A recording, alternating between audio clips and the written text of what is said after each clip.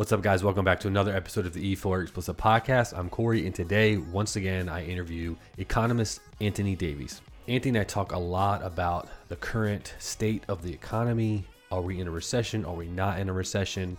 What's to come? How we're going to get out of this situation? And how all the politics come into play when it comes to either being put into a recession or trying to get out of one. We also talk about income equality, Brittney Griner, and that whole transaction, and censorship, and how much or how involved a government should or shouldn't be when scripting a narrative for the population. Hit that like button, subscribe to the channel, and hit that bell notification so you get notified every single time I post new content. Now enjoy this episode of the E4 Explicit Podcast with economist Anthony Davies. Peace out. What's up, guys? Welcome back to another episode of the E4 Explicit Podcast. I'm Corey, and today, once again, we have Anthony Davies. No intro from me. I'll let you tell the listeners and the watchers who you are. Thanks for having me on. I'm Anthony Davies, Associate Professor of Economics at Duquesne University and co-host of the weekly podcast, Words and Numbers. Yes, awesome. And Anthony has been on the podcast multiple times, I think 4 or 5 times now. And every episode is always a doozy. It's always good because I learn a shit ton of things, whether it's about the economy or politics or just the government in general and how things really work. But this one, I really want to focus on currently the state of our economy and how things are going and how things are trending. So let's just get right into it. And, are we in a recession right now? Yeah, that's a good question. I don't know. And the fact is, no one's going to know probably for another 6 to 9 months until the data come in and we can look at it. The rule of thumb that people use is 2 negative quarters. So 2 quarters of GDP contraction, which we did have back in the summer. The problem there is that's just a rule of thumb. It's not the official definition. Now, it so happens that rule of thumb matches or has matched thus far the official definition, with the exception of this past summer. But the National Bureau of Economic Research, which is that's the group of economists who officially declare a period of recession, they look at all sorts of things. It's much more complicated than whether we had 1 or 2 quarters of negative growth. But I can tell you this, if we're not in recession, we're on the precipice of it. Right. Now, whether we pull back from that or go over the edge, I don't know.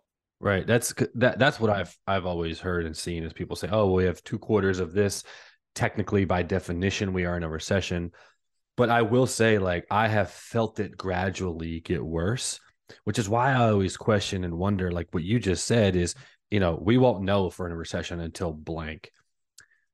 It feels to me like 2012, 2011. It feels to me like that because everything is going up. I mean, gasoline has gone down a little bit, but it's currently going back up in certain places.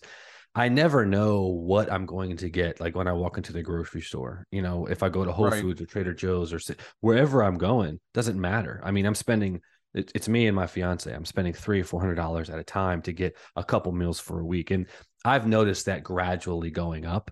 Now that's just one aspect of things. What are like the telltale signs of a recession?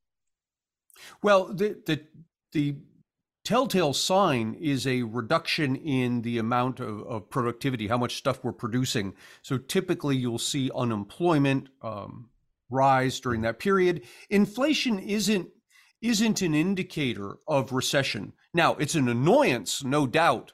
But typically, I say typically, in periods of inflation are not also periods of recession. Typically, there are exceptions, and the major exception was back in the Carter years. We coined a term for it, stagflation, the combination of inflation and economic stagnation. That was a period in which we had recession combined with inflation, and it kind of looks like stagflation now. When you see businesses kind of being hesitant to hire on the one hand, on the other hand, you see the prices going up and people tightening their belts and putting off on big ticket purchases. All of that smells like stagflation, that combination of inflation and recession.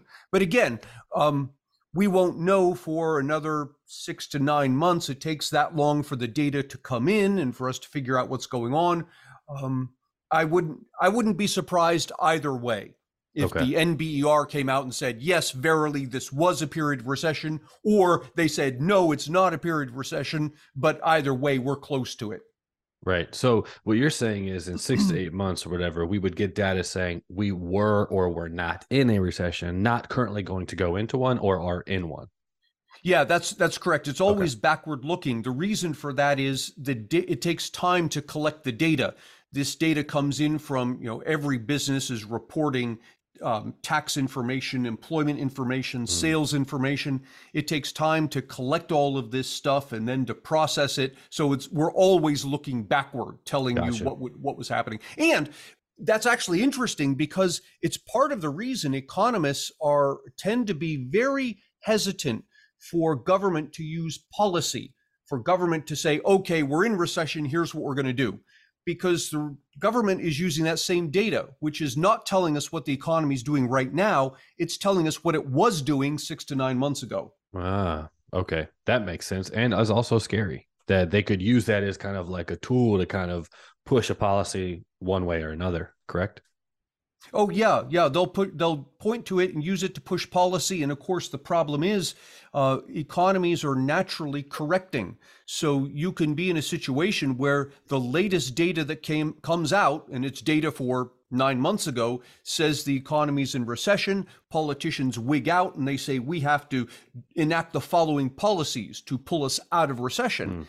Except we're already out of recession. They just don't know it. And so you end up in a situation where they're hitting the gas when the economy is already doing well, or alternatively, they're hitting the brake when the economy is doing poorly. Right. Yeah, that makes sense. Yeah. So is that kind of because what listen, I am not an economist. I'm not a professor. I'm none of this. But based off of experience as a human being and seeing our two-party system at play, it tends to sway every 4 to 8 years. And typically it's the economy is booming more than not when there's a Republican in office. For whatever reason, I don't know. Or at least it feels that way. I don't know if that's really hard data, but it seems like right now it just feels like we're in a bad situation. I know we just came out of COVID in a sense, but I mean, COVID was 3 years ago at this point. Yeah, and I think it feels strange. On the one hand, you've got this what seems to be a decline in productivity, that there's less stuff going on. It's harder to buy things. You've got the inflation going on. On the other hand, you've got in certain industries, businesses just not being able to hire. So particularly in service industries, where you've got businesses with help wanted signs all over the place, and they've got to curtail their hours because they can't hire enough people. The whole business we had with the flight cancellations over this holiday season, Yes. in part was due to the fact that there's simply not enough employees. So businesses, it feels strange that businesses seem to be between a rock and a hard place somehow right now. So I don't know how this all plays out. Part of it is an echo of COVID, that we had this massive change to the economy. I would argue it's probably the biggest impact, the largest economic event since the Great Depression, easily World War II, perhaps. And we shut down huge sections of the economy. We just told people, go home, you can't do your thing. The government spent $6 trillion over the course of 1 year, which is like 50% more than it typically spends, and it can't afford what it typically spends anyway, right? Right. And all of that echoes because it creates, much like dropping a rock into a pond, that the wave creates another wave, and so you'll continue to feel the impact of all of that. I would not at all be surprised that we're still feeling echoes of it 10 years after the fact. And I point to, for example, the 2008 housing crisis. It took us about 10 years to be completely done with all of the echoes of the housing crisis. Now, a lot of people stopped feeling it maybe 4 or 5 years in, but Mhm. the economists could still see the echoes going on for about 10 years. So I would not at all be surprised that we're talking about 2030 until things are absolutely back the way they were. Right. And that's and the housing crisis is completely different from a global shutdown for Right. how long? You know what I mean? So if 10 years took it to get back to normal, air quotes, from the housing crisis, I mean, Jesus, it could be 20, 30 years before, you know, that gets back to everything gets back to normal from Yeah, COVID. and that's worth mentioning that as strange as things feel here, as off as things feel here, we're suffering way less than the rest of the world. For sure. Largely because of the strength of our economy to begin with, and so the ramifications that we feel from COVID are, just a fraction of what the rest of the world feels. Right. That's a good point. Okay, so I know you don't have a magic wand, but two-part question is one, do you think, how do we get out of this if we are in a recession? And what does that look like, going into the new, 2024 when we get into those elections? Yeah. So the question, how do you get out of it? The way you get out of a recession is you leave the economy alone, because nobody knows how to get out of recession. Right now, the politicians will say, elect me, I have a plan. Yeah, yes, they have a plan, but whether the plan is efficacious is a huge question, because an economy is a complex set of interactions. The best thing you can do is leave it alone and let the people on the ground make their own decisions, and they'll bring the economy out of recession. Each person doing his or her piece wherever they are. Your business, you decide, yeah, I'm going to expand, or I'm not, or I'm going to hire some people, or I'm not, I'm going to close, or whatever it is. Consumers similarly make decisions, investors make decisions, entrepreneurs. And so long as they can feel comfortable that they've got a decent feel for what the future is going to look like, they'll be more apt, all those groups, to plan for the future. And that's what's going to give us the economic impetus. It's going to bring us out of recession. So in that sense, the best thing that politicians can do is stop making waves. Stop with the $1 trillion deficit. Stop with the printing of the money, with the unnecessary regulations. Just sit back and let the rest of us do what we do. I love it. That's literally, but they can't. They can't. And they're Oh, not no. probably going to. No, they can't, and they have an incentive not to, because if I'm running for office, I need your vote. And how do I get your vote? I tell you, elect me and I'll make your life better. I will do things. Right. And of course, you elect me. And when you elect me, I've got to do things now, because in 2 to 6 years, I'm facing re-election. I'm going to have to point back to the things I did. And of course, they're not going to have worked. So what I do is I blame it on the intransigence of my opponents. And you need to elect me again. Elect me harder than you did last time, so that we can overcome the bad party, whatever it is. Yeah. Oh, that's a good point. Have you noticed, though, voters starting to, because forever we've been voting on like ideology, and I think we're starting to understand and want to vote for problematic, I don't know if that's the word, but problem solving.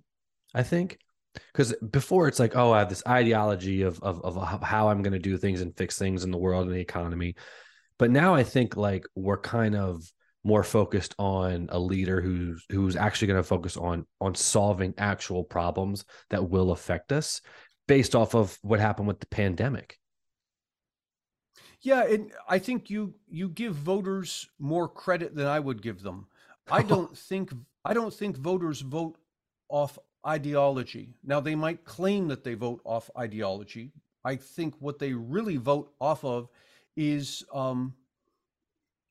something very similar to picking a favorite sports team. I vote Republican, and my family votes Republican or Democrat or whatever it is, and that's what we always do. And I see the world through the lens of my favored party, and everything that's good I attribute to my party, everything that's bad I attribute to the other party. And so I'm not thinking at all. I'm just saying go blue or go red. Mm-hmm. That's actually a good point. You know what? For years, my mom, I'm not throwing her under the bus. She's actually this is quite hilarious. she would choose the candidate based off, like, she picked George Bush because he was like this cute little old man, and Right. she picked Barack Obama because he could speak well and he was very handsome. And I'm like, Mom, like, have you looked at any of their policies? Like, do you know about anything of what they've accomplished? She's like, no, he's very handsome, and I was like, she didn't vote for Trump because he's whatever, because he's out loud and this and that, and it's just Yeah. funny that you say that because Well, that's true in some sense. and the thing is, people might push back with my having said this and say, well, maybe other people do that, but I don't. Right. There was a fascinating social experiment done at a college, I think it was here in the Washington area, where someone went out and they were videoing this, and the guy was stopping college students and saying, okay, can you tell me your impression of, I think it was George Bush and Barack Obama at the time. Give me your impression of George Bush, specifically the following election platform points of his, and they'd list a whole bunch of things. And then they'd say, well, tell me about Barack Obama. What's your opinion of him given these platform points? And they'd list a whole bunch of things. And the students invariably, those that identified as Republican, said, yes, George Bush is great because of all these things, and Barack Obama is horrible because of all those things. And people who had identified as Democrat, the other way around. Mm-hmm. But here's the thing. The interviewer had swapped out the platforms. So when he said George Bush and listed all these things George Bush stood for, it was actually things that Barack Obama stood for and vice versa. Yep. And what was happening is the students were just seeing the name, this is the Republican, therefore he's good. Yeah, there's a lot of that on TikTok where they spin it and they'll say, specifically the last couple of years with Trump and everything, a lot. Actually, you might not know who his name is, but his name's Andrew Tate. He's like this big social media person. Right, yeah. He just got arrested the other day. But these people will go out on the street and they'll say, hey, they'll read a quote from somebody, and they'll say, guess who said this, Hillary Clinton or Donald Trump? And it would be very feminist. It would be like, anti-abortion or whatever, or no, it'd be pro-abortion or whatever it is, pro-life.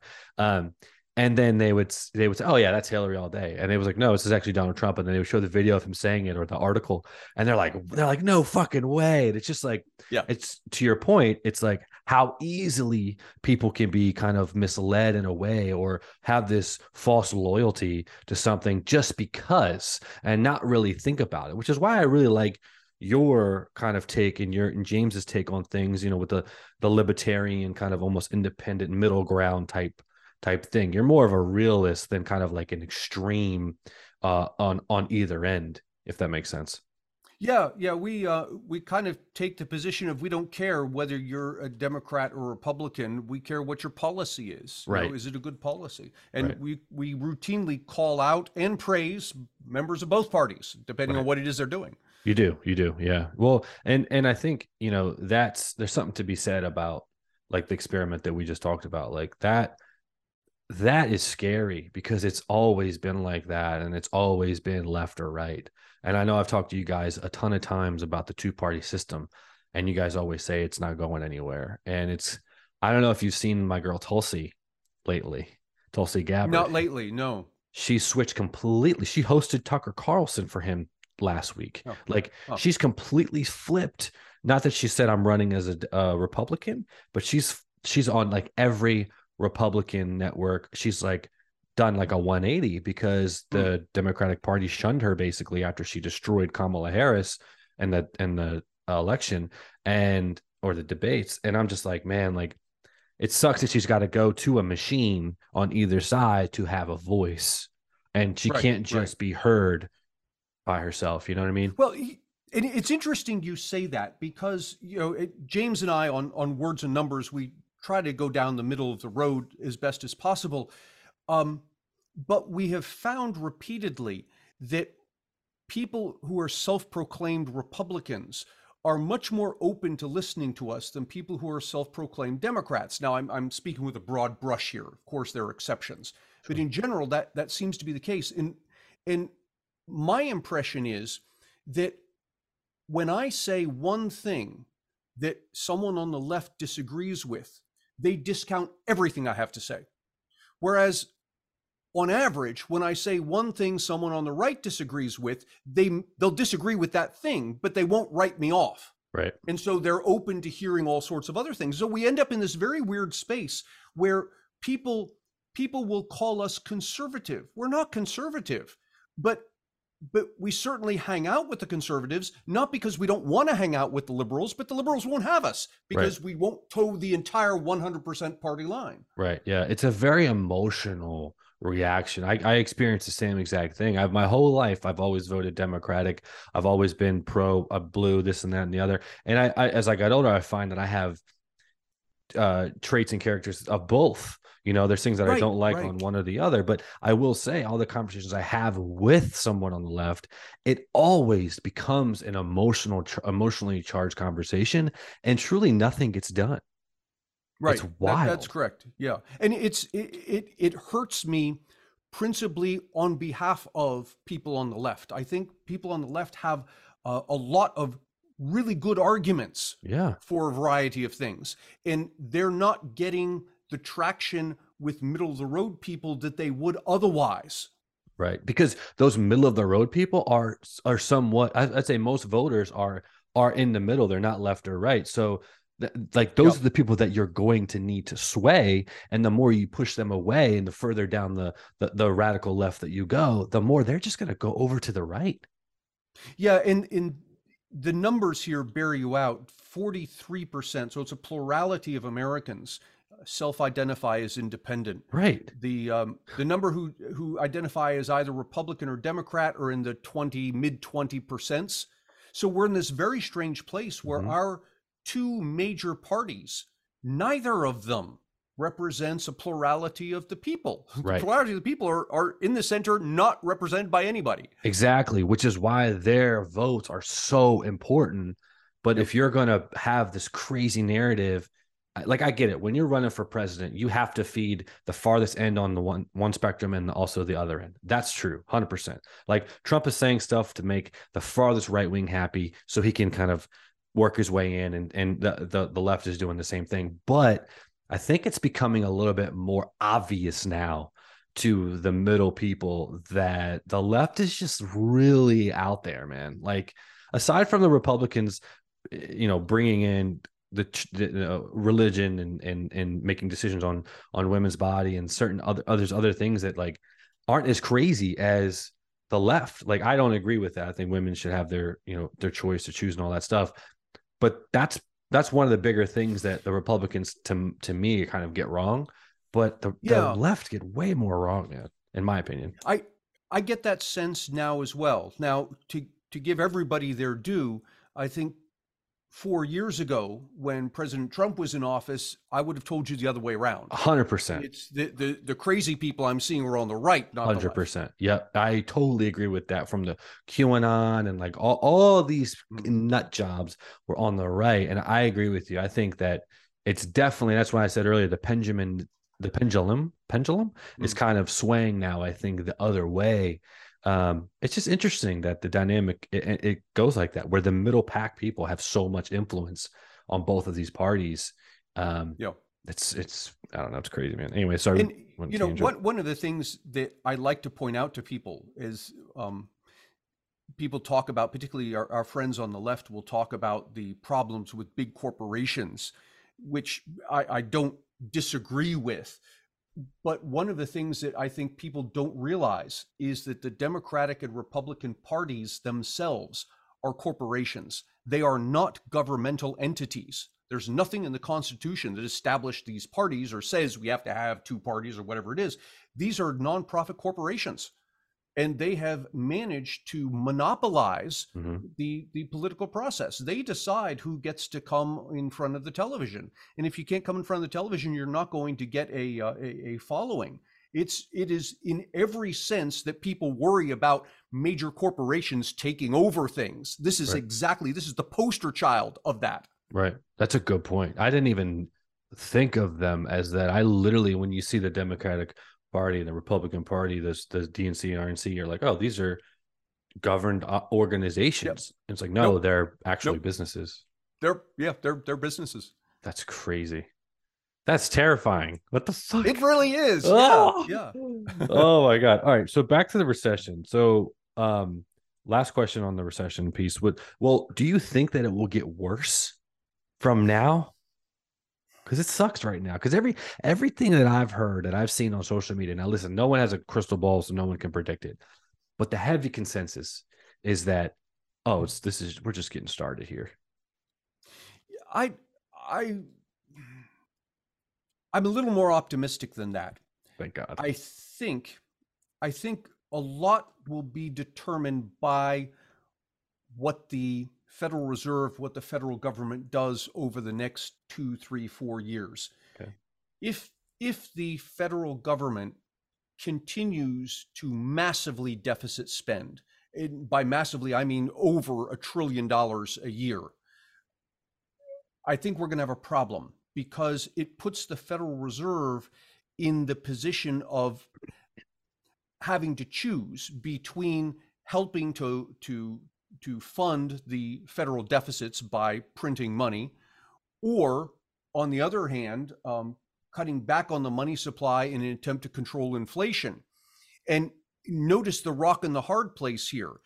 If the Federal Reserve helps to monetize the federal deficits, the federal government benefits in that the interest rate it pays is lower because there's plenty of money flowing into the system, but we've got inflation. On the other hand, if the Federal Reserve says, no, we're not going to monetize you, federal government, you want to borrow more money, you want to borrow $1 trillion, you're going to have to go to the marketplace and do the best you can. Interest rates are going to go up, but on the other hand, inflation will be down. So in a lot of ways, we, the people and the federal government, have come to loggerheads, and the Federal Reserve gets to be the entity, for good or ill, that decides which one of us wins. Which the Federal Reserve is not a government program or a government facility, correct? It's like a privately owned thing.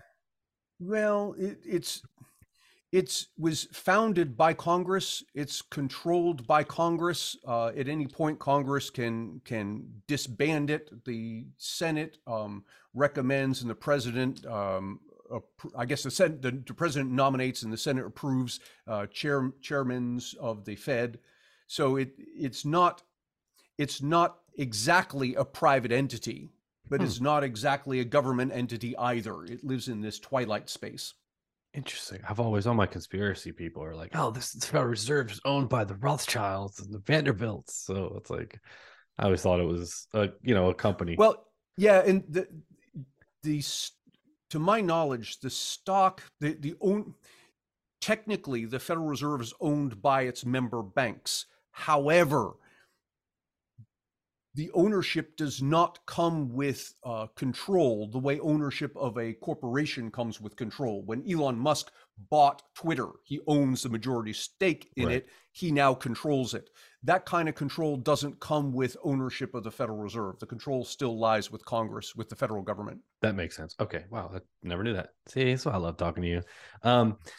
Okay. So you mentioned interest rates. So that's why I feel like this is like a perfect storm and we're in a recession, because interest rates are 7+% right now. No one's buying houses. The market, well, not that no one's buying it. They're just scared to buy right now, right? Because they don't know when it's going to come down. You're coming off of 2 years of the best market in history, where people were getting 2%, 3% interest rates.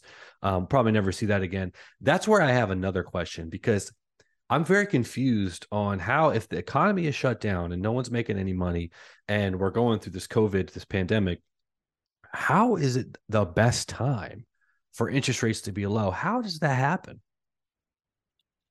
How is it the best time for interest rates to be low? Well, yeah, I mean, interest rates were like 2%. So like everybody is refinancing from a 4 or 5 to 6% down to a 2%, and they're going to hold on to that thing forever. Yeah, the problem here is that we're having this conversation at all, right? Because we routinely say things like, well, what should interest rates be? And the Fed should raise interest rates or lower interest rates. It's good or it's bad or whatever it is. That conversation shouldn't be happening. Okay. An interest rate is a price. It's the price of borrowing money. And it should be determined like any other price through demand and supply of the thing. And when the price goes up, it's good for some people, it's bad for other people. But we don't sit around saying, okay, what should the price of gas be? Now, we'd all like it to be less, right? But it's not like we lobby the government and we say, okay, can you make the price of gas $1 a gallon this Right. week? And yet we do that with interest rates. And so you're left in this very strange space where you're asking the Federal Reserve to do something that fundamentally it is not competent to do. And that is to set that interest rate, that price of borrowing money at the right level. The only way to do that well is to just leave the market alone. Let demand and supply drive the thing. Right. That's a good point. Yeah, because it was always confusing to me because when I hear, like at my job when they're talking, they just came out of the best 2 years of their career.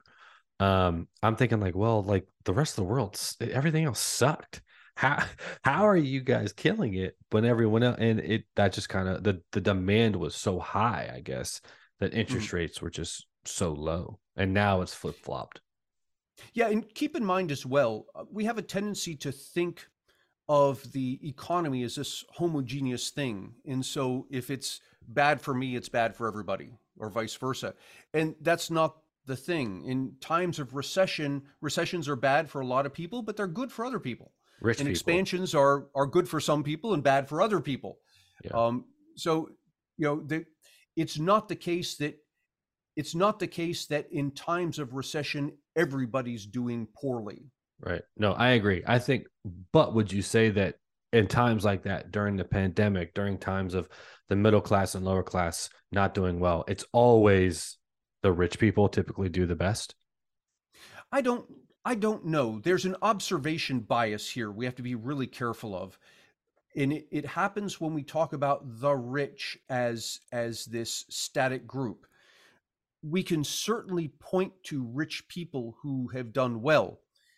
How do you point to rich people who have done not so well? That's harder because a lot of them aren't rich. Yeah, because they didn't do well, right? Right. It's not a static group. People are constantly moving back and forth. And so I would say it differently, that in times of expansion, there's greater opportunity for a person to become rich. In times of recession, there's less opportunity for a person to become rich. Right. And greater opportunity for a rich person to become poor. Right. Yeah. That's a good way to say it. And I think I read something where it was like during COVID, there's never been more millionaires made. And I think a lot of that was because people were finding new ways to make money and new ways to start a business or, social media or whatever it was. So I thought that was pretty interesting as well, because I would have thought not the opposite. That is one of the things we have to be careful there is the way we count millionaires or billionaires. And we say, for example, Jeff Bezos is a billionaire because he's worth, so many $100 billion. Yeah, but he's worth that on paper. Mm-hmm. That is, he's got a bunch of stock and the stock is worth on paper a certain amount. He doesn't have the hundreds of billions of dollars. In fact, let me give you a good analogy that works for the average person. You've got a car, let's say, it's paid off, and the blue book on the car is $5,000. So I say, well, you've got $5,000. No, you don't have 5,000. I got 25 cents in my pocket. He said, no. Look, it says right here, you got $5,000. Well, what you're doing is you're taking the value on paper of my car. Now, if I went and tried to sell the thing, I might not get $5,000. I might get less than that. But the fact of the matter is, I don't have that cash. So too with people like Bezos. Now, Bezos does have a lot of cash, but he doesn't have hundreds of billions. It's the value of his stock on paper. Right. Well, it's funny you bring that up, because one of the videos that I posted that's probably the most viral that I've ever posted is of you talking about like taxing the rich. When people say just tax the rich, and you lay it out of saying, like, I think it was like, if you take all the billionaires and then take whatever their money, it's like it would only cover the country's spending for 1 year. Not even like half the year or something like that. Right. And then people to understand is like, that's it. After that, there's no more money from the billionaires. Yeah. Correct? Yeah, that's absolutely right. So the numbers the last time I ran them, which would have been like 18 months, 2 years ago, was if you confiscated 100% of the wealth from all of the billionaires, it would fund the federal government for like 6 months. But even that is an overstatement, because to confiscate their wealth would require us selling off all of their stock, selling off all their real estate, and handing that money to the federal government. But when you do that, the price of the real estate, the price of stock will plummet. And so you'll end up collecting, if you're lucky, half of that. So no, you can't fund the government for 6 months. You can only fund it for 3. Right. Now, and you see, the real problem here isn't our billionaires. It's how much our politicians are spending. Right. So when you say that, because a lot of questions I had was because people are trying to understand, okay, well, Elon has 200 billion, Bezos has 250 billion, whatever it is. It all equals more than the 1 trillion, whatever it was for the spending. Like, what are you talking about taking all of their assets? So you're talking about every single penny that they own. Oh, yes. Yes. Wow. Yeah. They're everything, their stock, their bonds, their houses, their cars, their planes, their cash, all of it. Wow. Which is also illegal. Right. Which is also illegal. Right. Yeah. But here's the thing. And people will say, well, nobody's talking about taking 100% of the billionaires. I got that a lot. No, we're not. That's the point. We're only talking about taking 5%. Right. But if you took 100% and could only fund the government for a matter of months, take 5%, you're going to fund the government for hours. Right. That's a good point. And then what? Then you have no billionaires, right? Right. Exactly. Yeah. That's where I think they don't understand, where it's like, oh, well, they get this money every year. No, it stops once you take it all and spend it. Gone. Yeah. And I've had people say to me before, okay, so what if there are no more billionaires? That's actually good. I don't like billionaires. And people are missing the action here. The important thing isn't that, well, there are no more billionaires. The important thing is what comes next. What comes next is the entrepreneur who's in his garage, who has a really cool idea and is thinking about starting a company and hiring some people. And this idea, if it comes to fruition, would make our lives better. He's going to look at what just happened and say, forget it. Right. I'm not doing this. He's going to go get a regular job. Why?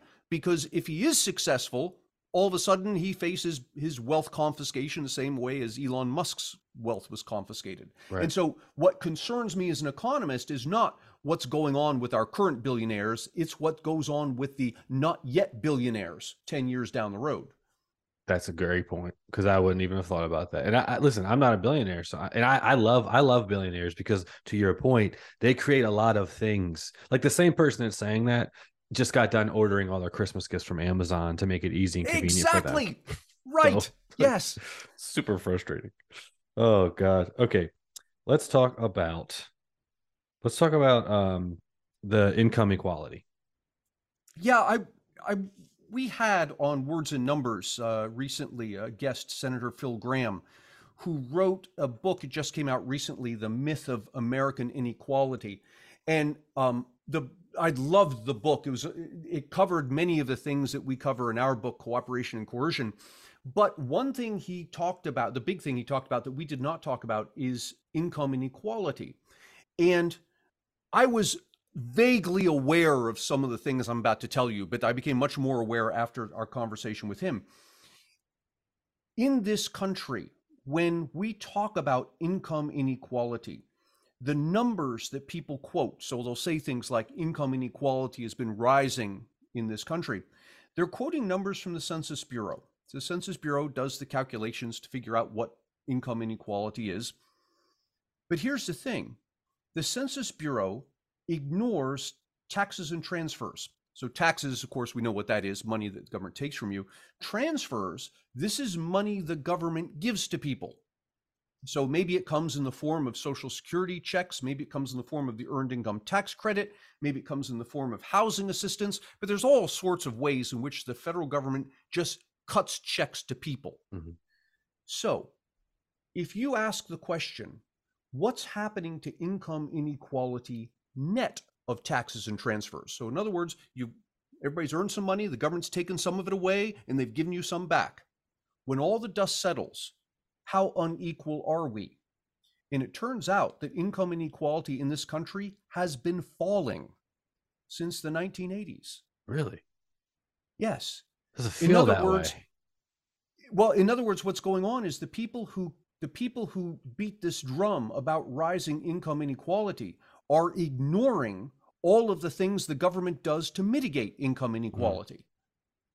That makes it, yeah. So all the programs that are in place to make it somewhat equal. Yeah. Yeah. Do you know we have, numbers?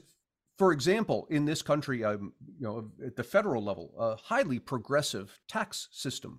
It's so progressive that pretty much only the top 40% of taxpayers are net payers. That is, they pay into the federal system more than comes back to them in the form of transfers.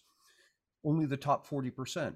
And so you're in this very weird space where our tax system at the federal level has become so progressive that pretty much any tax cut is by definition a tax cut for the rich, because those are the only people who are paying. Wow. A light bulb just went off my head, because that's where a lot of people get it kind of, I think, twisted when they say, like, because I always hear rich people have all these like ins and outs and ways to like avoid taxes. You look at Jeff Bezos and these companies that make so much money, and some of them haven't paid taxes for years. Is that kind of what you're saying a little bit, where like they pay so much already? Yeah. So there are a couple of things here. One is the personal income tax, which is what I was talking about, but then the corporate tax, which is what you bring up. For example, Amazon hasn't paid taxes in X number of years, and people point to that and say, "Look, this is evil. That somehow Amazon has gotten away with something." In fact, what's going on is we've deliberately written the tax code this way. Congress decided it wanted to help startup companies by allowing them to write off a long string of losses against future profits. So Amazon existed for, I don't know when it was founded, 20 plus years ago. Yeah, late 90s. And for most of those years, Amazon took losses, loss after loss after loss after loss. It wasn't until recently, relatively recently, that it started to turn a profit. And people point to it and say, look, Amazon earned a profit, it's not paying taxes. Yeah, it's not paying taxes because that profit it's earning is being offset by the decades of losses that came before. And we deliberately wrote the tax code that way because we wanted to give these burgeoning companies some runway room, to take off before we start hitting them with taxes. Right. Okay. And then the personal side of things, like when you talk about Jeff Bezos, yes, his company is doing what you just described, but him personally, I assume he's in the highest tax bracket, giving away hundreds of millions of dollars a year. Yeah. Now, I have no visibility into individuals, right? But I can tell you about the top 1%. This is the IRS will release this data. If you look at the top 1% of income earners in this country, and you account for all of their accounting and legal gymnastics, they do the write-offs and the exemptions and the deferred income and all the stuff that they do to try and get their tax burden down. When you're done with all of that, you ask, what fraction of your income did you actually pay to the IRS? And the number for the typical 1% household is around 32%. They pay 32% of their income in federal taxes. Now, if you do the same thing for a middle income household, it comes out to 11. If you do it for the poorest households, it comes out to 5. Now, we can argue that maybe 32% isn't enough. They should pay more. I'm open to that argument. But what we can't say is that they aren't paying. Right. In fact, they're paying way more than anybody else is paying. Right. That's a good point. Yeah, that's something that like I've learned over my career, because the more I get experience, clearly the better I do, and the more money I make, and the more tax brackets I'm going up. And that's one thing that I've noticed is, like, when I was young, right out of college, I was in a lower tax bracket, and I was like, oh, I was getting money back from the fucking government every year. I was like, oh, this is great.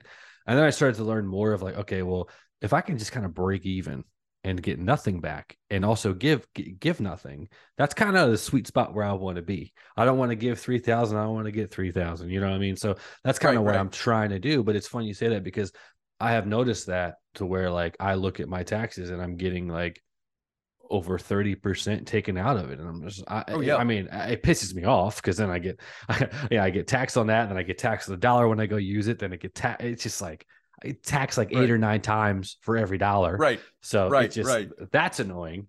But God, Yeah, man. that Okay. that it happened to me. I spent some time in industry. I left academia, went to industry, Hmm. and of course there is a massive pay bump Way going different. from academia to industry.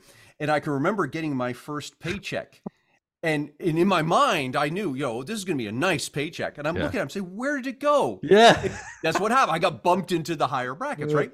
But this goes back to the conversation we were having before about inflation. One of the insidious things about inflation is that it pushes people into higher tax brackets. So, for example, suppose you got 10% inflation and your employer pays you 10% more. You're not any better off. You're making 10% more money, but everything costs 10% more. So Right. you're just the same as you were before, except you're now in a higher tax bracket.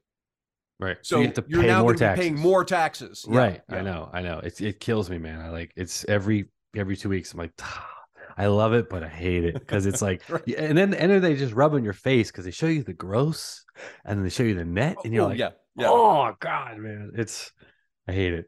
All right. So, is there anything else on income equality you wanted to talk about? No, I think that's the big thing that I think people should keep in mind whenever they hear someone talk about income inequality. Always ask the question, is this, are the figures you're quoting me before or after taxes and transfers? Right. Because it makes a huge difference. Yeah.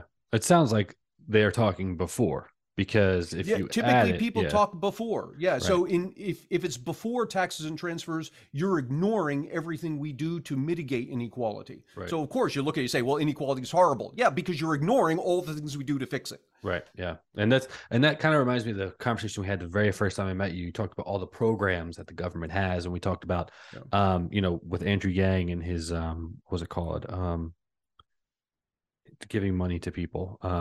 Oh yeah, the universal basic income, Right. So like you talked about UBI. that Mhm. because you were like, well, yeah, but then we would have to get rid of, or we should get rid of over 100 programs that we Right, have right. and those are the programs you're talking about in a sense. Well, yeah, part of it is that. Part of it is that. Yeah. Yeah. Okay. All right. So let's kind of switch a little bit to you and James are big on little government, right? Mhm. Like you don't like big government and overreach, correct? Right, right. So what are your thoughts on censorship? Because we look at China and all their government owns all of their businesses. And what's scary to me is their 2050 plan or whatever. They want to be like number one by 2050.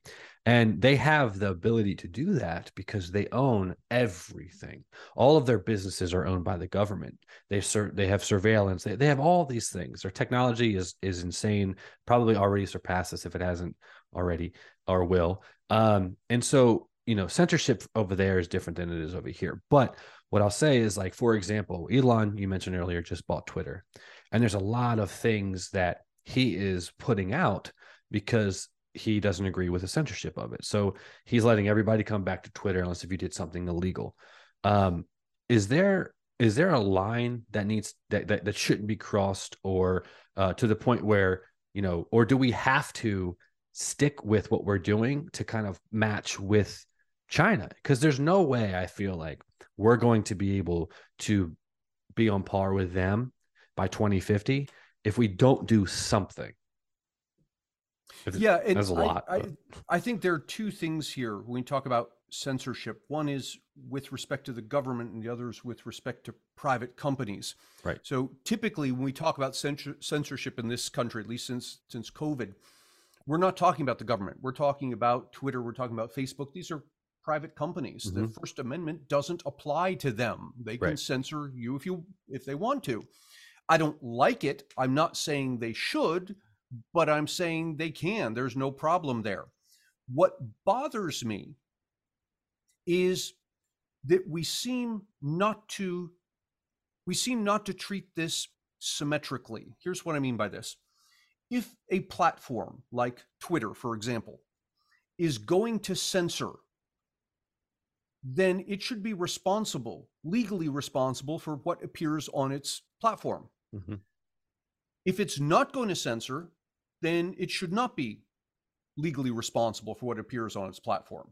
So take the telephone company, for example. My cell phone provider, I have my phone, I can talk on my phone, do all kinds of things. I can arrange illegal transactions.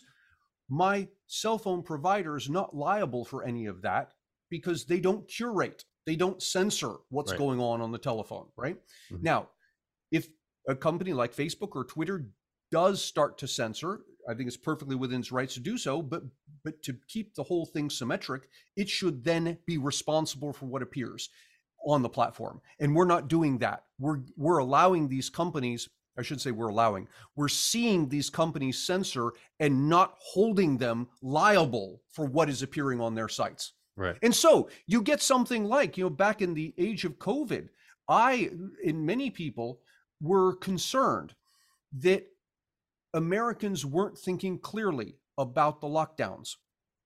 We weren't weighing carefully the benefit of reduced lives lost because of lockdown to the economic cost of the thing. And yet we couldn't speak freely about this because platforms like Facebook and Twitter would censor things that we say. Yeah, 100%. I mean, there's conversations you and I had that I would put on YouTube, I would put on Facebook and Instagram and TikTok, and they would literally get banned and they would get pulled off. Monetization would be gone and all that stuff. But it's like, well, and now those things they have reinstated on my accounts because they've either come to be true or it's no big deal anymore. It's crazy. Yeah. It's absolutely crazy. If Facebook, YouTube, Twitter, if they were held financially liable for preventing that information from getting out, they would have made different choices. Now, they may still have decided, okay, we're a platform that censors. That's fine, but take responsibility for what you're doing. Right. Yeah, that's exactly right. And I feel like what they did censor was, to your point, it wasn't even. It was either this person on this side or that person on that side. It was never like, okay, this person said something equivalent to this, but they're on different sides. Let's do them both. No, it was to push the narrative. It felt like at the time in a more progressive, liberal way. Yeah. Yeah. Crazy, man. Okay. So let's talk real quick about, and I don't have a lot of experience on this, but I'm curious on your thought, because this kind of goes into not so much censorship, but like the narrative and allowing our government to dictate a narrative. Because we just recently had Brittany Griner. She's a WNBA star, probably one of the best in the league. And she smoked hashish and she got caught with weed over in Russia. At the end of the day, it's not the United States. You broke a law in another country. You have to deal with the consequences. I'm all for getting Americans back for sure. Like the pill that I have, the pill that's hard for me to swallow is, while she was in America, she was this very much outspoken, anti-American, all that stuff. That still doesn't bother me, because as much as some other people, because at the end of the day, she's still an American. Who cares? We all make mistakes. We all feel a certain way, and we're allowed to feel that way because this is America. That's where I think a lot of people are having a lot of hatred towards her, why we chose her over a Marine, a decorated Marine. So what I'm trying to get to is the reason why we chose her over a Marine, because it's coming out now that we had the option to pick one of the two.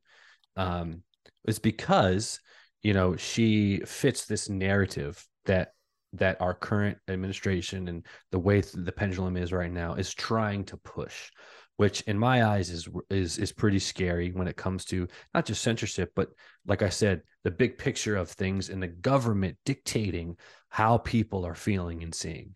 Does that make sense? Yeah, I think the thing we have to keep in mind here is that politicians they're economic animals, in that they will pursue, in the same way that a business pursues profit, politicians will pursue votes. That's the currency in their industry. And what you had here was a situation where someone who was well known and plastered all over the media is there as a prisoner in Russia, versus this other person who, you could argue, if you want to argue the person was more deserving, the Marine, that's fine. But the fact is, whether more deserving or not, he was lesser known. Right. And so I, the politician, I'm looking to accrue votes in the same way a company looks to accrue profit. And how can I do that more easily? By pushing to release the person who's well known, Right. because then I can stand up there and say, see that? I did that. Right. Yeah, that's a good point. And I think like what's scary though is like what we were so willing to give Russia. I mean, we gave him someone there, and his name is the Merchant of Death, and is responsible for many lives lost and gun trafficking and trying to kill Americans and all that stuff. But the fact that we gave that up for a professional athlete is just, and I don't even want to say professional athlete. She's an American at the end of the day. So like, that's really what it comes down to. Yeah. And see, I think we end up on the wrong foot at the start by asking the question, as you're doing, what would be the best thing to do here? That's the question you and I as voters would ask, but it's not the question the politician asks. The politician is not concerned in what is the best thing to do. The politician is concerned with what is the thing that will get me elected. Right. So what you're saying is, in 2 years or a year and a half, whenever it is, when Biden is or whoever is trying to be reelected, he can go back and say, hey, look, I brought Brittany Griner home. Yeah. And get all those votes. Yeah. Yeah. And if she goes on, the stump campaigning for him, that's great too. God, young people who identify with her are going to say, yeah, because remember, we're back where our conversation started. Right. It's that voters aren't thinking about the platforms of these politicians. They're going with a gut. And yeah, I'm a Brittany Griner fan, and she just said that Biden changed her life by getting her out of Russia, so I'm for Biden. Right. Oh, God, it's just so crazy. It's horrible. It's so this is bad. the messiness of a democracy, right? So these are the messiness you said, like the bad things, the versus like everything else that's great about it. Oh, well, the thing about a democracy, and this is where the founders were they were afraid of this for good reason. A democracy is only as good as the voters. And if you've got voters who don't care, they aren't voting, or even worse, they are voting, but they don't care enough to learn about the thing they're voting about, then you get these kinds of outcomes. You get the government you deserve. Right. Do you think that's where we're at right now? I feel like it's the latter, where you just said like the voters just don't care enough to do the little bit of research that it takes. Yeah, I think it is that. And I don't know that there's a way to fix it, but there is a way to mitigate the effect. And the way to mitigate the effect is that you govern at as low a level as possible. You do as much at the local level as you can, and you only do at the state level what you can't do at the local level, and you only do at the federal level what you can't do at the state level. Right. And if we governed that way, our federal government would be a fraction of the size it is. And our states would all be doing different things. We have right now this, questions about gun rights, questions about abortion rights, and we aren't of a mind on either of those issues. And so you would have the states coming up with their own solutions, and Utah would do it one way, and Washington would do it another, and Maine would do it a different way. And I think, not to hijack your topic, but I think this is what the Supreme Court was trying to do. In fact, I know this is what the Supreme Court was trying to do with their recent abortion decision. It wasn't about overturning Roe v. Wade. It was about saying, look, we as a country have not come to a conclusion about this topic. Therefore, it should be left to the states. Let the individual states figure this out, at least until we come to some consensus as to what the right answer is. Right. Yeah. Do you think that, sorry, you made me have another thought. I have two more questions. One is I want to talk on something that you said. It kind of involves income equality a little bit, but like the education and what a degree is worth. But first, I want to ask you about the fuck, Anthony, it's gone. It's gone. It was you said about abortion, whatever, to the degrees. You said on my podcast before that getting a petroleum engineering degree is X amount of money throughout the career versus I think it was like Child and Family Studies. Yes, right. So I mean, people are like, "Oh, that's a degree is worth blah blah blah blah blah," and you know they get, which are probably teachers and people who are probably have that degree making $30,000 a year and upset about that. Does that kind of play into income equality a little bit, where like one profession is valued more than another, even though like you look at firefighters, teachers, police officers, all these somewhat lower paying jobs are at like high risk or high output when it comes to like creating the next generation. Mm-hmm. You know Yeah, what I mean? sure it does. It plays. So the two extremes, if you spend your career with a petroleum engineering degree, 4-year degree, you can expect to earn about $7 million over the course of your career. Child and Family Studies, you can earn about 1.5. So gargantuan difference between these two degrees. And what's happening here is, yeah, you got tremendous inequality in these two. But notice the source of the inequality. The source of the inequality is the customer. We the customers, have tremendous need for more of the stuff that petroleum engineers do. We don't have tremendous need for more of the stuff that people with childhood education degrees do. Now, that's not to say that it's not important to, take care of children and raise them well and all of that. I'm not saying it's not important. What I'm saying is that by the numbers, we already have so many people willing and able to do that. We don't need more of them. That's why the wage is so low. Right. Yeah. Okay. So the market is dictating that.